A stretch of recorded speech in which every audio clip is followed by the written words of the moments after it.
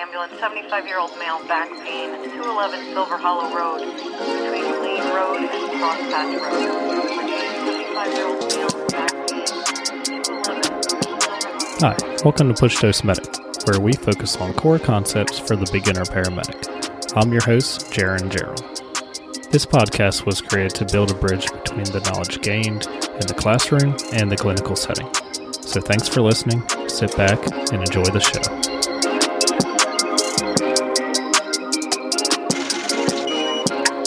Welcome back, guys, to the Push Dose Medic podcast. I'm your host, Jaron. I want to thank you guys for tuning in this week. Today we're going to talk about a non-clinical topic that I think that we can apply to make ourselves better clinicians in a whole. So if you're a new medic or a seasoned medic, I think we've all faced a time where we're in that moment of burnout or just being complacent. You didn't feel like you were really doing your job anymore. In EMS, not every call is high acuity, unfortunately. That's why we get in it, is to do all the cool stuff, all the trauma, but unfortunately not every call is like that. So we can definitely face those down times where we lose motivation and ask ourselves, is this really what we signed up for? So when I thought about these topics, there was really only one person that came to mind. I found this guy off of just searching through medical podcasts, and he does non-clinical topics that I feel are really important for our mindset of being a medic and even being a nurse in any kind of medical field. So who I have with me today is a special guest. His name is Tony Falzone. I met him this past ECHO conference in West Virginia, Pipestone, West Virginia in April. And I just wanted to have him on here to spread his message to you guys. So without further ado, I'll let Tony introduce himself and tell you guys what he's all about. Thanks, Sharon. I do the Motivated Medic podcast. I've been in EMS for, I guess, 15 years now. Been a paramedic. It'll be 7 years as of August. And I've been in the critical care realm for, I'd say, a solid 4 years. Started as a volunteer fire department in Hopewell, New Jersey, and just really, liked that environment. I have no history or background, no family members. Nobody was in EMS or the fire service, or even the military for that matter. I did a little bit in the Army. So all this was kind of, my parents were like, are you okay? Because I come from a background of educators. So, my dad was a music teacher. Now I will say my mom was an ER nurse for a brief portion of time before my sister, my brother, and my other sister came about. But in any event, so yeah, been in EMS for about 15 years. Did some firefighting in there for both Hopewell and when I moved to Tennessee, which is where my family are currently located, East Tennessee. I worked for the City of Dayton Fire Department in Dayton, Tennessee.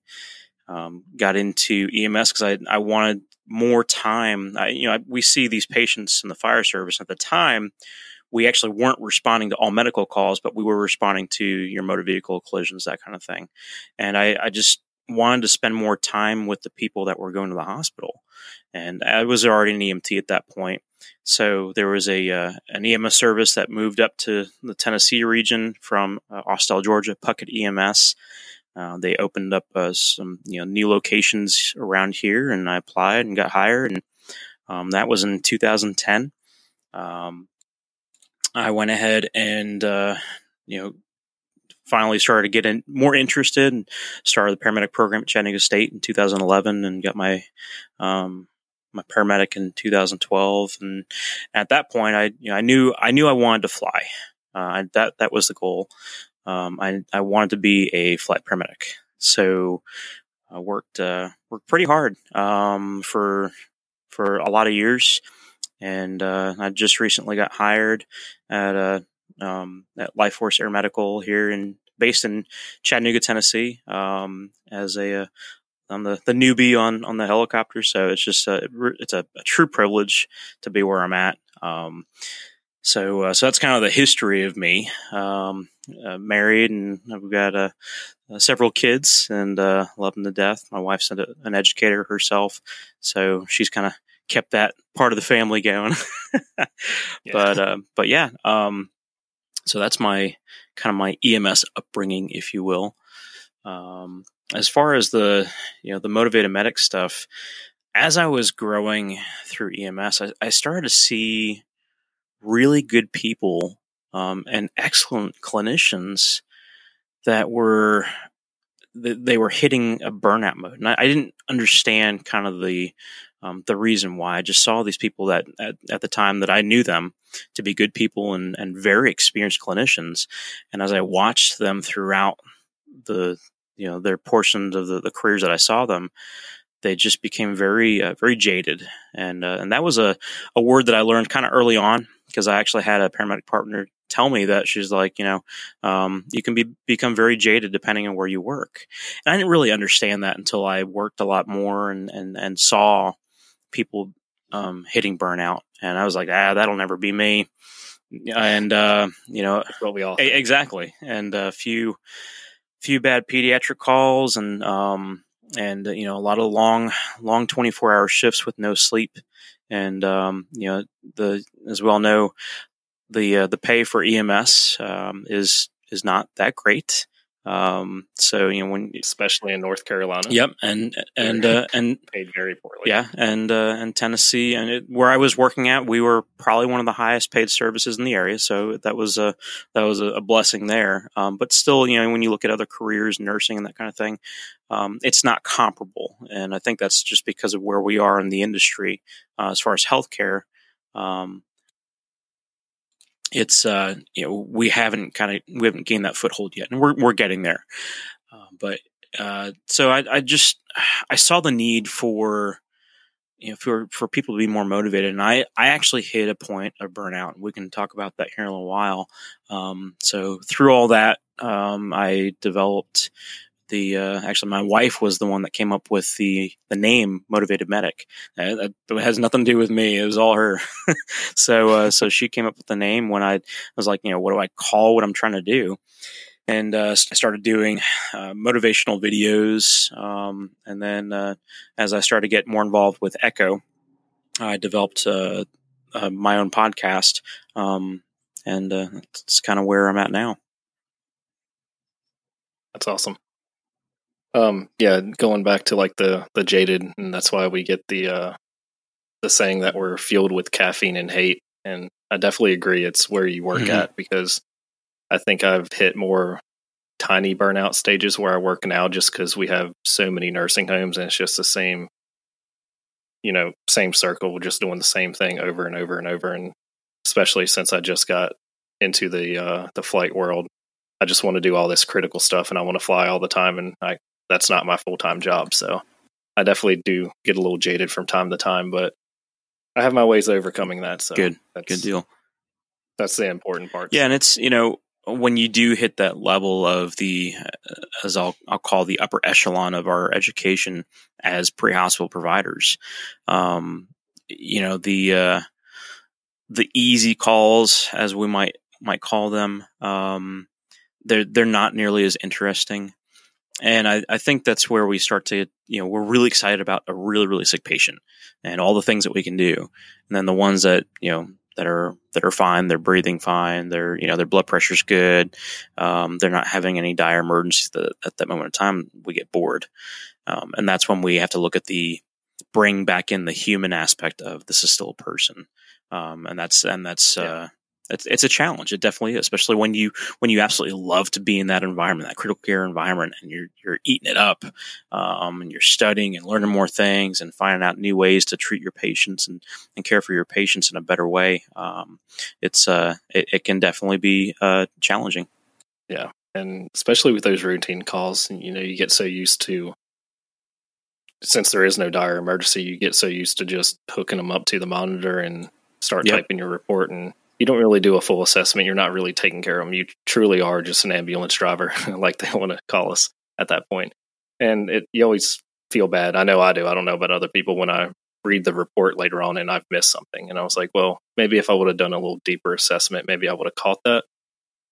It's just not good for a patient care to have this mindset constantly. And it does get boring and it does get monotonous. But we still need to have the mindset that it's someone's emergency and it's I absolutely agree. And then, like I said, bringing back into the human component there, it's more than just a warm body with a certain set of circumstances or symptoms. But everybody has a story. And I as long as I can remember from being a teenager to now, I love talking to people. I love meeting people from new backgrounds, from new areas, new countries, even, and I'm developing more in my Spanish to kind of break some language barriers there as well. But I enjoy talking to people. So when I don't have a whole lot that I have to do on the clinical side, starting a conversation, especially with the older generations they're leaving us every single day. You have your World War II veterans, your Vietnam vets that are dying off. That whole generation is dying off. And there's so much value in those patients and the stories, and even if they embellish a little bit or a lot or exaggerate, you're having a conversation with somebody else that may not be having very many conversations anymore. And if you can be a light in their dark world, especially if you have like a stroke patient that's in a nursing home and maybe they don't have any more family, and you converse with them. Because I got to tell you, my dad had a stroke 2.5 years ago, and he's slowly but steadily declining. And the biggest challenge that's been the entire way hasn't been his weakness per se, but his depression. And when you get these patients that they're bed bound, and yes, it's a BLS call. You get a blood pressure, you get a heart rate, you get your pulse ox out. Maybe you check a blood sugar. You take them from point A to point B, and there's no critical interventions that you're doing. But they're still a person, and remembering that and keeping that in perspective and valuing their life, and hearing those stories, it can be very refreshing, especially when you're kind of in a hard spot and you're tired. You're worn out. It's like, well, this is the fifth dialysis transfer, and hey, we're an ALS truck. Why did I go to medical school? Why did I, go to get my critical care? This isn't my call, and that's where you start to go down that circling drain of burnout when you start to have that thought process. So doing different things to make it interesting is definitely a huge component of this. Going back to just talking to people like on a BLS call, I think that brings up like two good points. For one thing, if you're talking to a vet and you see that hat, they've got some pretty awesome stories, and most of them, I haven't had any of them that of course I don't ask about how many people you've killed or anything dark, but they'll tell you some pretty cool stories, and it's a cool learning experience. And secondly, since I guess the newer age generation is, we don't know how to talk to people. We get the bare minimum to sound smart in front of the nurse and the doctor, but we don't actually go into actually talking to them. We base our assessment off what the monitor says. So being able just to talk to somebody actually helps you with your personal skills. Look at this is something you can do in your free time. A little bit of homework. Go into, if you live in the South, you know what I'm talking about. You can walk into a Waffle House, or if you live up north, walk into a diner and find an older group of people and see what they're doing as they're eating. 9 times out of 10, they're not going to be. They're going to be conversing, maybe reading a newspaper. The majority of them will be doing actively. Having some form of communication or learning, whether it's reading a newspaper or magazine, whatever. And then you look at the newer generation, go to your average coffee house or something like that. They're on their cell phone. They're on their MacBook Pro or iPad.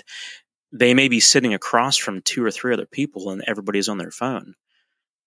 It's a different type of conversation that we've grown up in, and I'm just as guilty of this. I'll sit in one room and be on my phone, and my kids are vying for my attention, and that's a challenge with technology. And we've gotten kind of sucked into this because it is a convenience and it is appealing, and especially when you've got your work email, and I'm running my Facebook page and doing some other things with Echo and work and things of that nature. If you don't set those boundaries, it can tie you up. But as far as the communication standpoint, look at the two different generations.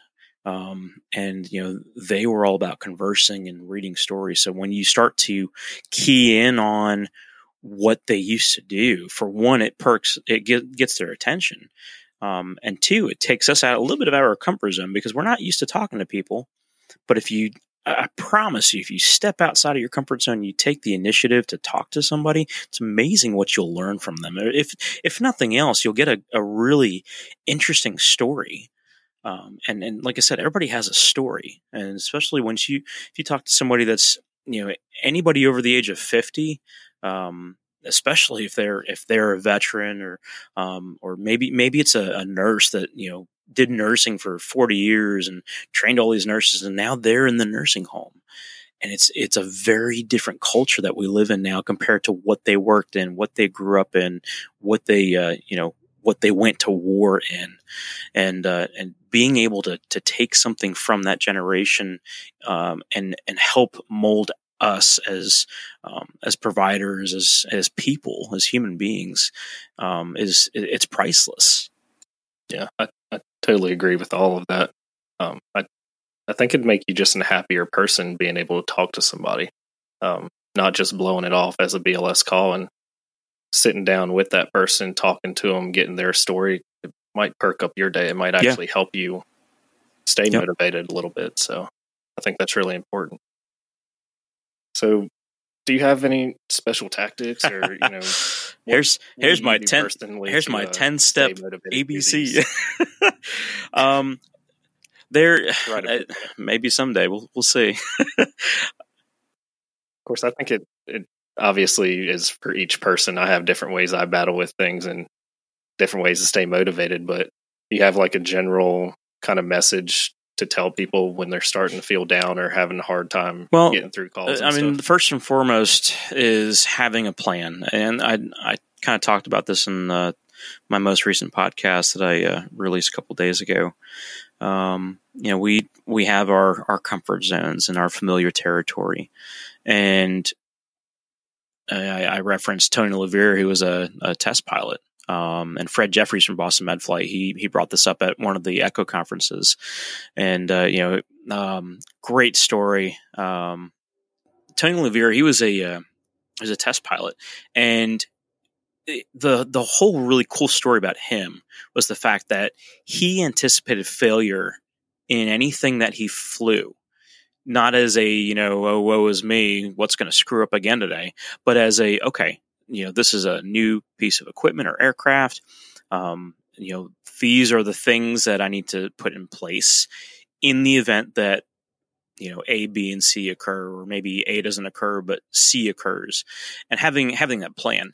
So, as we go throughout our careers, and you can look at your individual job role, you can look at your family, but let's focus on the career aspect for right now.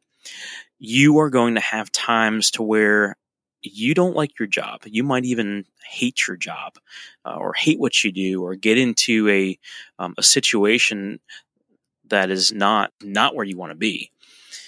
And if you have a plan of, okay, yeah, maybe for whatever reason, we're the BLS truck today, and we're going to do a couple dialysis runs in the morning.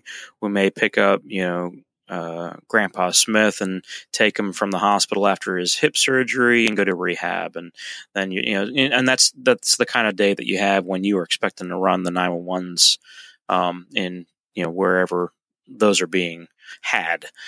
So having a contingency plan of, okay, if this is what happens, I'm gonna have a good attitude about it, and that's really, if you start your day off with, what, no matter what happens today, I'm gonna have a good attitude. 9 times out of 10, you will end up having a good attitude, because your thought will jump back if you start to run into circumstances like you're starting to think of, I don't like this. You'd be like, well, I did say I was going to have a good attitude today. I know it sounds really trivial and very basic, but you got to start with the basics. It's kind of like your trauma patient. You can't just go ahead and start doing surgery. You got to take care of the airway, breathing, and circulation. And of course, now they're talking about circulation, airway, breathing, but I digress. So yeah, as far as having a plan, that's one of the first things. Expect things to go wrong in your day, and like I said, not as a woe is me, but as okay. Look at what we do. We work in pre-hospital emergency medicine. Something is going to go wrong at some point or another. When you have your chest pain patient, you expect them to not do so well. So you put things in place to anticipate that heart failure, that cardiac event that's going to cause your patient to crash. Similar like with rapid sequence induction, you make sure you get your fluids and you're resuscitating your patient before you intubate them, that kind of thing. So have a plan in place. Some of the other things that I do is, look at the people that are around you. Are you entertaining toxic personalities? Are you entertaining people that are kind of, maybe they're very negative about your employer? Maybe they're being very negative about your patients. Are you taking responsibility and calling them out or removing yourself from that situation? Because if you're not, and you're constantly in a toxic environment, you will become toxic. It's just it is, and I've been there, so I know. I've had those toxic colleagues and and thankfully very few, but toxic partners. And it was like, that's the last place I wanted to be. I felt horrible for how they were treating me, how they were, and even if they weren't treating me bad, they were treating the patients with disrespect and dishonor. And maybe they would say something to the staff at the hospital we were at. And it's like, what are you doing? And even right down to, stealing boxes of gloves, it's like, dude, are you serious? It's like, so if you're involved in a toxic environment, eventually you will become a toxic person. And I'm not saying to run away from every problem. I'm saying take responsibility in what you can and what's yours, and do what you can to either improve where you're at, improve your environment, or you may have to go to where you're actually removing yourself from that environment. Those are some key things there, and they're not easy to do. But those are some of the things that you need to be prepared to do if you are in that type of a circumstance. I think that's extremely important for a beginner medic on the first job, because you're going to potentially, everybody's going to nursing and PA school now, but potentially retire from that job, and you don't want to get stuck in that rut that early on. You don't want to be in that old EMS mindset and just be in that toxic environment, because it will affect you very quickly. I remember it affecting me, because I was just like, oh, we just do this and we don't put a lot of effort into it because it's Mrs. Jones and she calls every day. And, there will always be jokes made about certain patients, especially the frequent flyers, but there comes a point where you have to kind of stop that to be a professional, and you don't want to be like those people you're hanging around. Because that just turns you into a bad person. You come out of school with this great attitude, and then you surround yourself with negativity and toxic environment. And that's something, talking to the new EMT and medic students, that's something to, like I said, having a plan. Be prepared for those people that you're going to start that new job, and you're going to be the new guy or the new girl in a new position. You are going to encounter those people, and it might be on day one. It might be the partner that you get stuck with for the next few months or year, or, hopefully not longer, but you may be stuck with that type of a person. You got to have a backup plan as far as, how is your attitude going to be? And it's, I've talked about how these are some of the hard things that you're going to have to deal with. Life is hard. Being a paramedic and EMT in this industry at this time right now can be very, very difficult. It can be very rewarding. I absolutely love what I do. I love being a paramedic, and now a flight paramedic. I absolutely love it. But it's it's not an easy job. If you're looking for an easy career, you signed up for the wrong one, let me tell you. And you're in for a world of hurt. And that's not to deter you from staying in it, but you if you want to get somewhere and have this career be really rewarding, you're going to have to work hard for it. And that goes for most any other career, but especially this one, because you're working with people that you don't know, walking to a place that you may never have been in, encountering attitudes of people that you don't know, that you don't want to see or hear. And that doesn't have to necessarily be the patients. It could be the staff at a facility. It could be another EMS provider. It could be your partner. If you're the new guy or girl on the truck or on the helicopter, so having that plan of you're going to have to work hard in many different aspects as a pre-hospital provider to win at this career. And it can be done. It is being done. I'm doing it. Jaron, you're doing it. There's a lot of people that are doing it and really enjoying and having a very fulfilling career in emergency medical services. But you can't do it by, just kind of flying by the seat of your pants. And if you get into this career and it's like, this isn't for me, this isn't what I signed up for, that's okay to recognize. Get out of the career. It's not, and that's okay. Don't feel like you're a bad person if it's not for you. It's just because it's like, this doesn't fit. This isn't what I thought it was going to be. I had some other things going on and I decided to do this because somebody maybe recommended it. And you realize after time and time again, this is not for you. It's okay to recognize that. Please recognize that. And please go follow what works really well for you. Don't stay in EMS just because, I got into it, so I guess I better stick with it. Because then you are going to become one of those toxic people that people are going to despise coming to work with, and you're going to give this industry a bad name. And I would much rather see you use your gifts and your talents and love what you do in another industry or another career field, and that's awesome. Be a value somewhere else. That's great. But recognize it early. If you're like, what, this isn't for me, and I'm not saying give up. If it's just because it's difficult and you can do it and you've got promise, that's one thing. But if you are seeing a trend of this is not for me, this is not what I signed up for, I'm not getting it. Maybe it's time to reevaluate what you should be doing as a career. And I'm seeing younger and younger EMTs and paramedics come up. I mean, I'm 37 years old, so younger to me is, 20, 22, 25. But, you see, especially now, which I think this is awesome, you have a lot of EMT education in high school.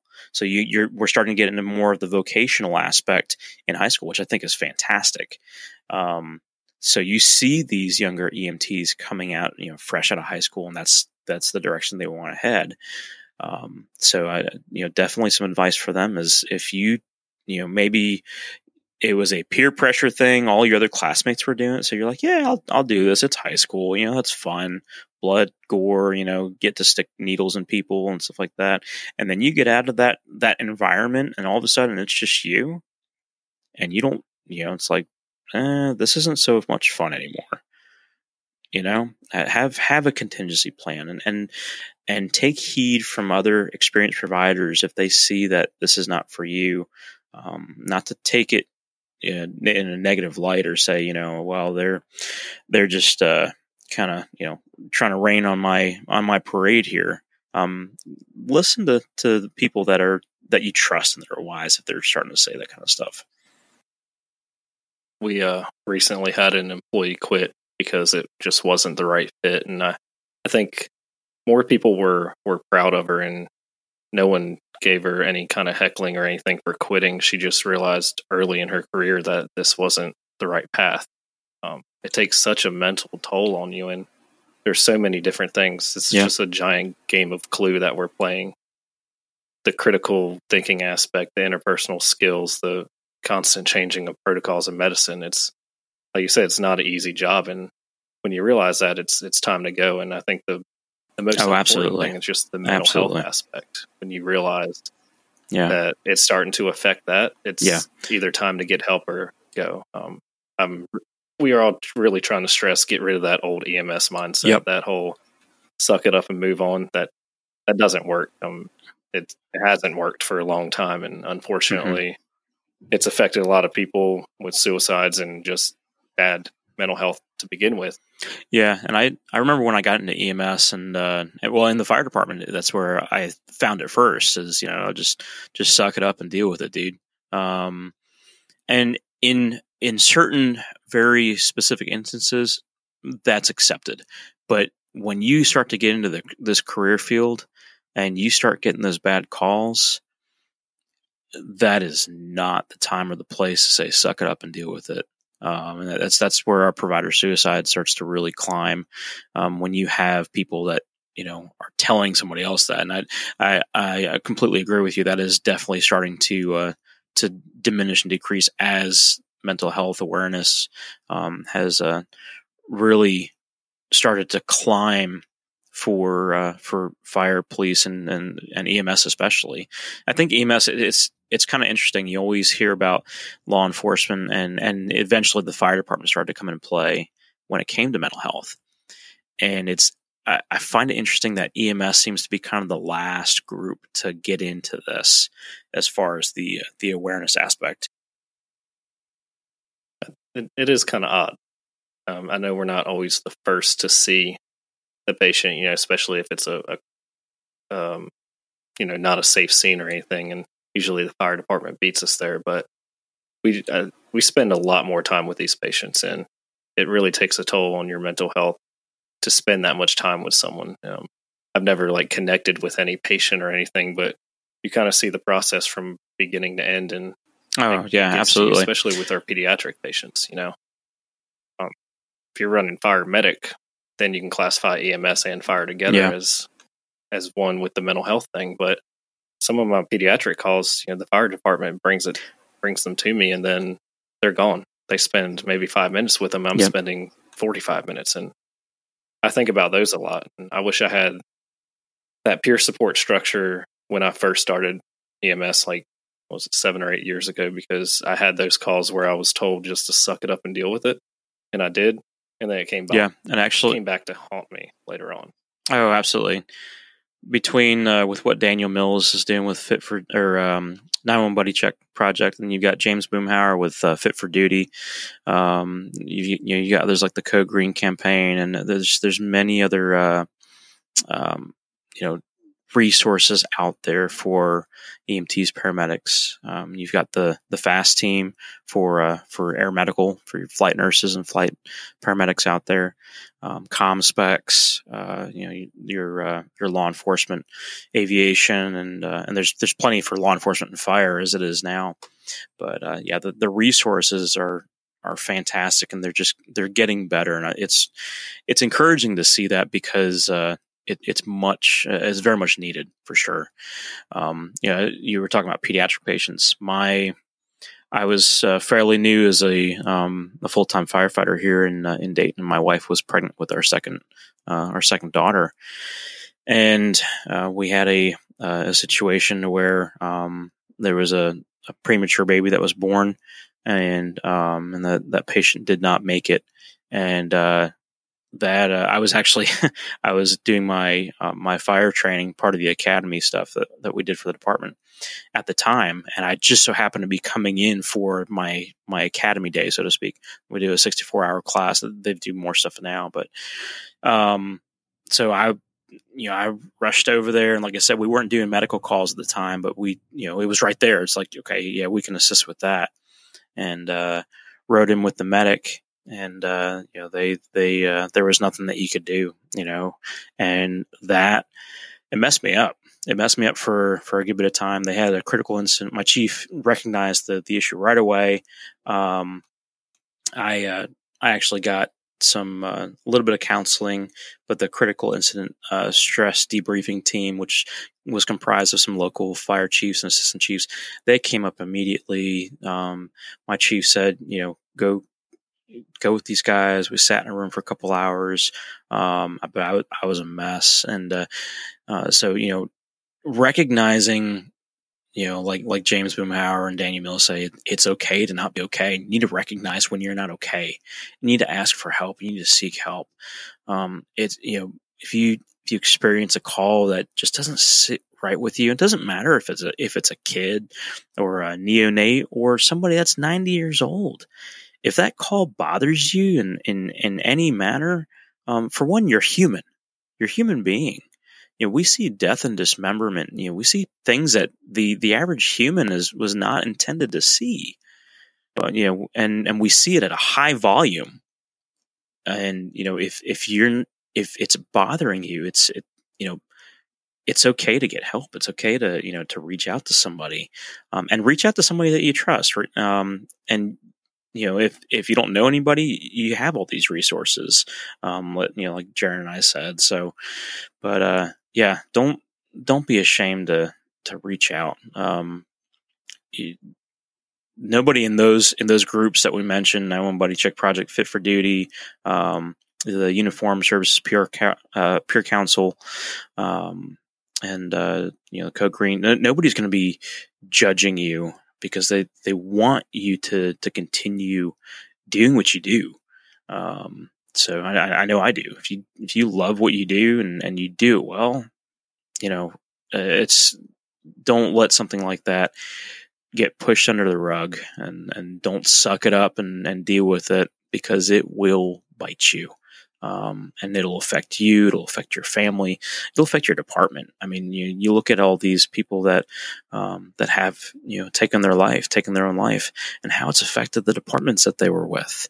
It's a big deal. So please reach out to somebody if something bothers you. Don't be silent about it. That's what what we're here for, kind of thing.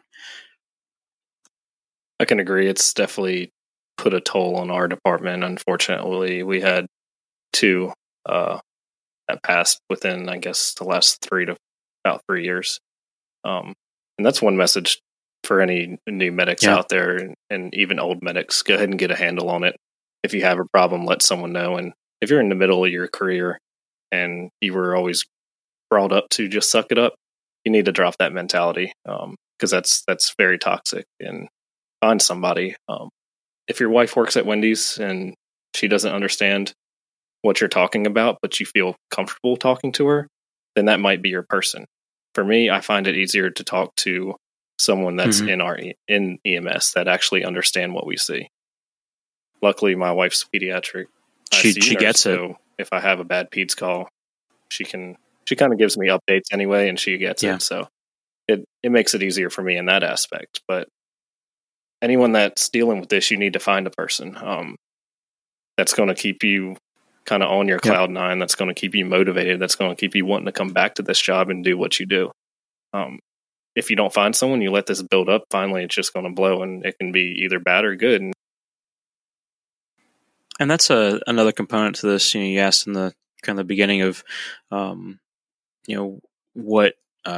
what things to do to stay motivated and to be positive in your career. Being aware of your mental health, your expectations of the career, being aware of your mental health status, and then understanding that it's okay to not be okay, and you need to deal with it in a good way, in a constructive way. Deal with the issues at hand so they don't get out of hand. But the other side of this is you got your mental health, you got your physical health as well. And for years and years, I was eating trash. You get those shifts where it's like, hey, let's go run by Taco Bell or Mickey D's really, really quick, because that's literally all the time that we have in a 24-hour period. Or if you're at an extremely high volume service and you work a 12-hour shift in the same circumstance, what you eat matters. What you eat affects how you are able to handle the stress of what you do. 100%. And I know if Daniel Mills is listening to this, he's probably jumping for joy that I'm talking about this, because it's true. We are some of the most unhealthy people in the industry when it comes to first responders, if you include law enforcement and fire department. Fire department's a much more healthier group because what they do is there's more physicality to what they do. So they, for those that aren't staying on their game, they're not going to do well. But for us in EMS, what do we do a lot of the time? We're sitting a lot of the time. Whether it's posting in between two different bases because everybody else is out on calls, or we're at a fire standby, or maybe a PR event, and we get into the habit of eating whatever's there. And I go right back to having a plan. Have a plan with your food. If you know that you're going to be in a 24-hour shift and you don't have time to eat, you need to start packing a lunch, man, and pack a good lunch. Don't, throw in, 24 pack of Coca-Cola and, 2 bags of Reese's Pieces cups and, a couple bags of chips. Be intentional with your eating. I know for me, I actually found out that I was gluten intolerant and lactose intolerant through some testing and some just personal trial and error with some food stuff, because I was just having some issues, and I feel so much better now that I know what I can eat first and foremost. But I also am eating much healthier. I've gone to more of a my buddy John calls it a flexitarian diet, because I will incorporate fish and occasionally chicken here and there, but I'm more of a vegan diet, to where I'm excluding a lot of that stuff. And you got to eat what's what's good for you. If you like a steak, that's fine. I think there's becoming more research behind eating certain foods, especially your red meat and your pork. That's not going to be healthy long term. But you need to eat the right stuff if you want to be in the right frame of mind, and it will affect you. The high sugar content and all of those energy drinks and stuff like that, that's gonna kill you quicker than anything. And it's gonna affect your drive throughout your shift. So yeah, it might get you that boost for maybe a couple hours, chugging Red Bulls, but eventually you're gonna hit a point to where you're having to do more and more and more in order to get that energy boost. And before you know it, you can't have enough, and you're not going to be able to sustain that, and then you're gonna. That's where a lot of this can play into burnout if you're not physically fit and physically healthy. And if you're listening to this and you're 400, 500 pounds, and I'm talking literally, because I know some 400, 500 pound medics that are out there, EMTs that are out there. You can start today. Just because you're at that weight doesn't mean you can't do it. I've got a really good buddy of mine from Florida, who's a critical care paramedic up here now in the ER. My buddy Chris Cole, shout out to him for sure. He did. He's doing the keto diet, and I'm not all on board with the keto diet, but it's working great for him. That guy's dropped over 100 pounds. Eat healthy, be healthy. Live well.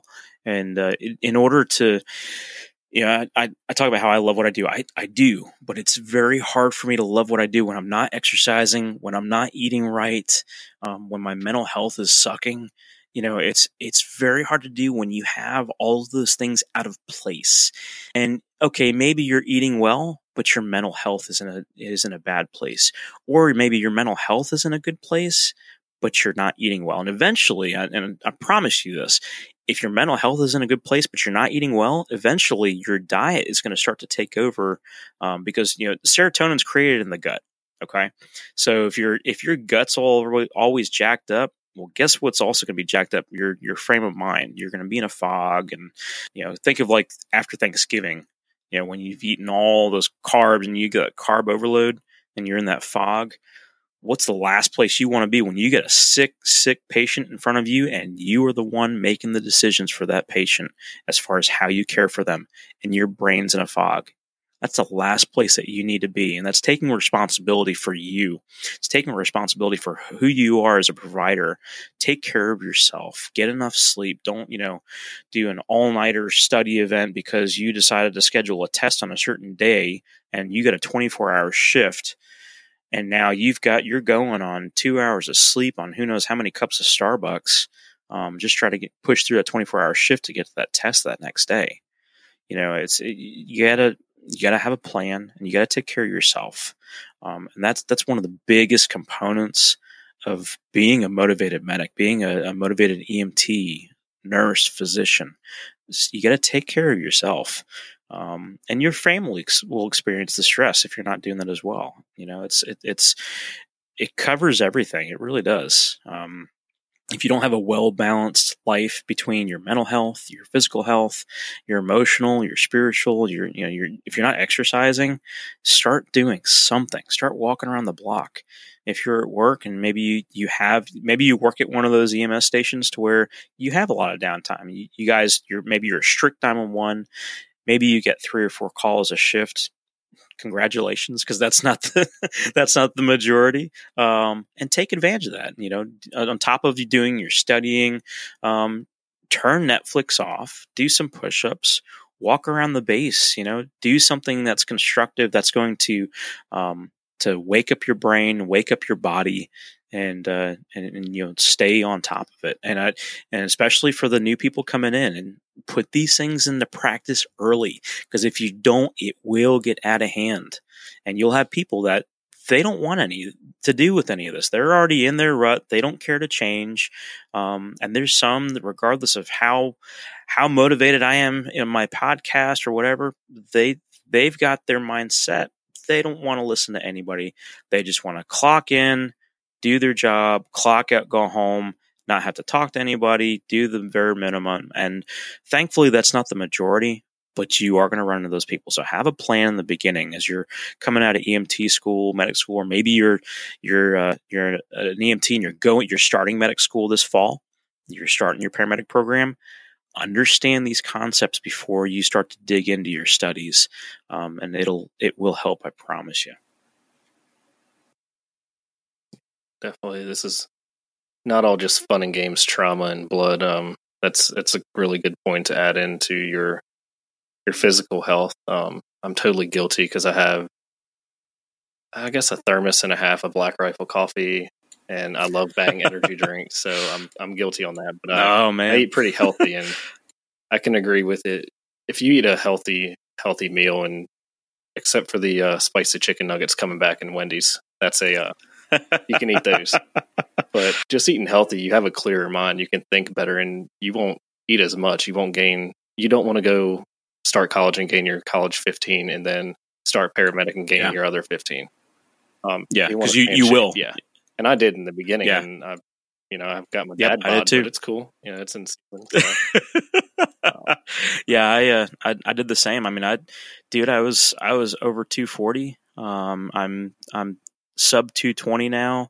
Actually, I lost 40 pounds. Actually, it was 40 pounds, and I gained a little bit back, just because I came off my physical game as far as exercise, and I'm starting to get back into it now. I got a buddy of mine, he bought me a kettlebell, so I was like, well, I guess I got to use that now. but yeah, absolutely. You're at slow stations. It doesn't take much just to get up and walk around. I honestly hate slow stations. And I've just always been kind of a nerd, and people say I haven't done this long enough. I'm just still new. I was like, I've done this for a while. I've worked at a lot of busy places and some really slow ones. But honestly, I feel more tired when I get home after a day of doing nothing than a day of me running and doing a bunch of calls. And it's just because I'm lazy, and I sit there all day and I watch TV, and I'm binge watching the Practical Jokers, and I'm not doing anything. So I just feel so tired, and that's just not good for my physical health. It's not good for my home life. It's not good for my job. It's just a giant circle. So if you you don't start out in the right spot, you're just going to have a circle of toxicity, and you don't want that. Yeah. And that's something else. If you start your shift off, you'll be like, oh, well, I'm just going to sit on the couch and watch Netflix for the first 4 hours of my shift because nothing's going to be going on. Those are some bad goals. Check your truck off. Do what you're being paid to do. Check your truck off. Make sure everything's set and ready, because that's another aspect of it. If you're not prepared for your job, you're not going to be prepared for your patient, That's going to stress you out. It's going to stress your partner out. It's going to stress your patient out. It's going to stress the hospital out, because you are bringing a very sick patient in that maybe you could have done some things for that you just weren't prepared to do because you decided not to check the truck off and decided to watch the local news and see whose billy goat was in a tree that morning. There's a lot of things that we can get distracted by, and if your priorities are out of place, it's going to affect your whole day. It's going to affect your whole career if you let it. I've talked about a lot of the heavy subjects, the negative things. I want to bring in the positive on this, and there are some exceptional clinicians. And these aren't just EMTs and paramedics, and those are a big component of this. But your nurses, your physicians, your flight paramedics, flight nurses. If you run into somebody that's motivated and they're eager to teach you, learn from those people. Gravitate towards those people that are winning in their career and that are willing to teach you. And don't put them on a pedestal, so to speak, because they're human. They are going to fail at one point or another. It may not be in their job role. It might be in their personal life. Maybe they're a grade A paramedic, but they've had 7 wives, and I've met those people. They have a very unbalanced life, and that's something that you got to be cautious about. But as far as the positives with looking at your clinical practice and really optimizing what you want to do and being the best at what you want to do, gravitate towards the people that are doing really well, that are exceptional at skills. If you're having trouble with intubations, find out who's the most experienced provider or the best provider of intubations. Start picking their brain, and that is a free, real resource that is right in front of you. And don't dismiss those opportunities, because it will help you along the way. And maybe you're an experienced provider and you're kind of hitting a slump, and you see these new people and they're gung ho and ready to go. Tap into that, talk to them, be like, well, why are you so motivated? Why are you all excited about, this car wreck where it's just a fender bender? We can help, both aspects, both experience levels, the very new and the most time on the clock and ready to check out and retire. So, let that be a resource to you. Definitely. If I could end on positive notes, since we have been totally negative. Sorry, man. The negative motivated medic. Unmotivated. But definitely just pick apart the positives in each call you run. And sometimes I still don't know what I'm doing. I'll have a call where I'm like, I have no idea what I'm doing. But if I put the blood pressure cuff on, or if I called an S3 heart tone while I was listening to lung sounds, if that's a positive and I can find it as a positive, let that fuel the rest of your day. Don't pick apart that you missed 2 IVs to the patient that really needed it. There's so many ways we can give medications. It's not a big deal. Don't let the little negativities bring you down. Absolutely. Like you were saying, find a mentor, find somebody, find a free resource. My mentor was hundreds of people. I found them through Echo. That's what really put me on a cloud 9 and put some rocket boosters on it, and I flew out of here, literally. I got on Echo. I found mentors because I was in a little slump. I wanted to fly, but I didn't know how. I've been wanting to fly for a long time. I've read the books. I've studied. I'll be taking my FPC in about a week or 2. Awesome. But I found Echo, and I found all these mentors, and I found these people. I surrounded myself with like-minded people, and that's, if I could encourage anyone, if you want to fly, go to a conference, meet people, and join the future flight crew. Within a year, I'm already flying. So that if you surround yourself by positive people and like-minded people, that's going to take you and just boost you to where you want to be, because we all have goals. And I think just finding a mentor, staying positive, and finding other people around you to keep that mindset will just boost your career like nobody's business. I couldn't agree more. And I'm also a future flight crew alumni. And it took me a little bit longer to get a flight job, but let me tell you, it was worth it. So worth it. I am so excited for where I'm at, for the group of people that I have the privilege to work with and learn from. But yeah, surround yourself with people that are going to speak truth into your life and be positive and help you get to your next goal. That's where you want to be. But yeah, it's there's so much to this. But when you get down to it, you get the basics in place, the rest will kind of follow. So, but yeah, I mean, being a motivated medic as my brand, if you want to call it, is, it's pretty simple. Take care of yourself, respect your patients, love what you do, enjoy your career. We see a lot of tough stuff. We do.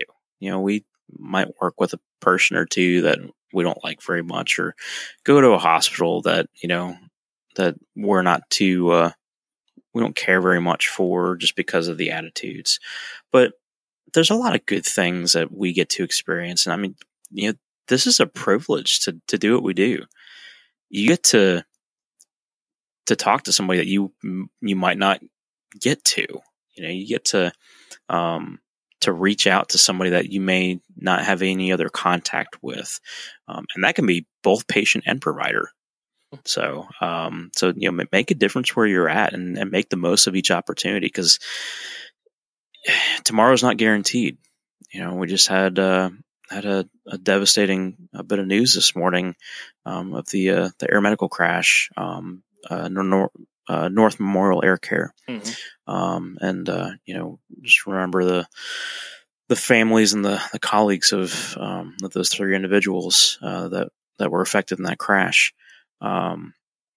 Tomorrow's not guaranteed, guys. The shift that you may be working right now, it's not guaranteed. Make the most of each moment. Make the most of each patient interaction. Make the most of each moment with your colleagues. With your family. Go home.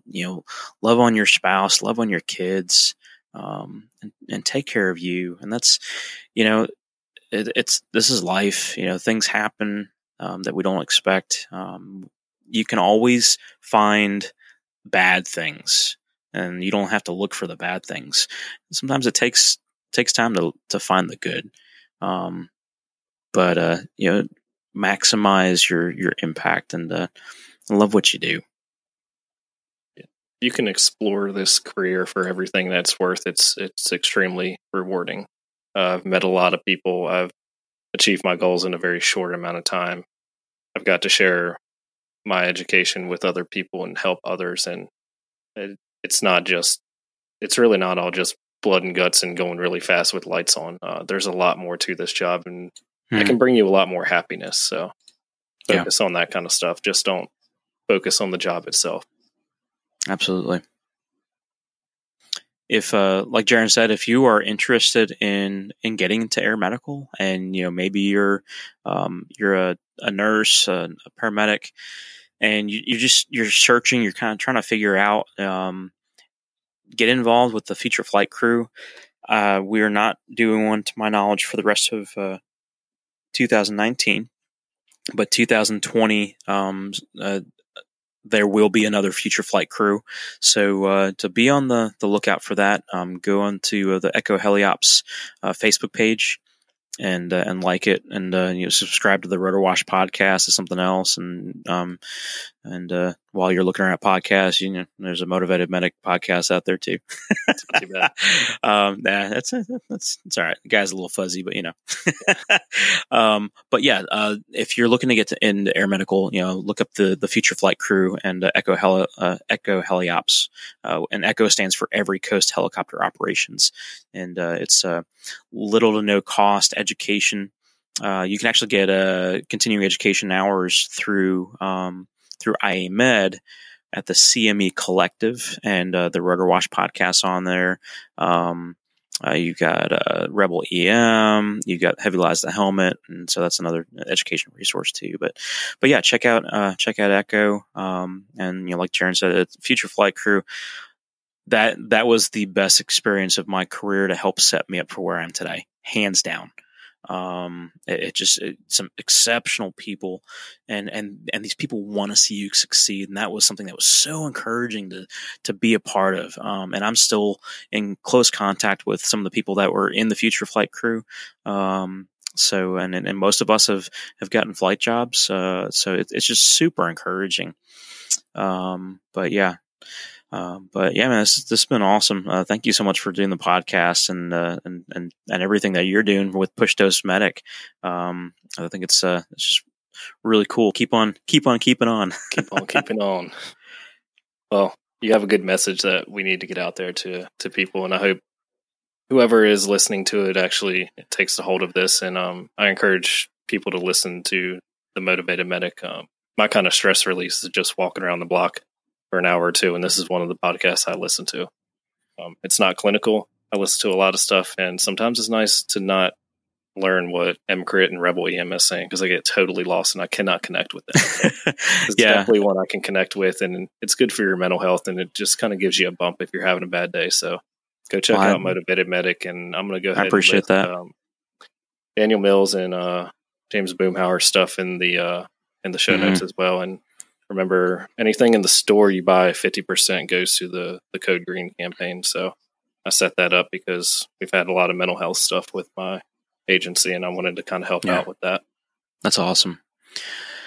Well, yeah, that's I appreciate that, man. And it is non-clinical. I do not do anything clinical on my podcast for that reason, because I love the clinical side, but you gotta take a break sometimes. So I address the other stuff.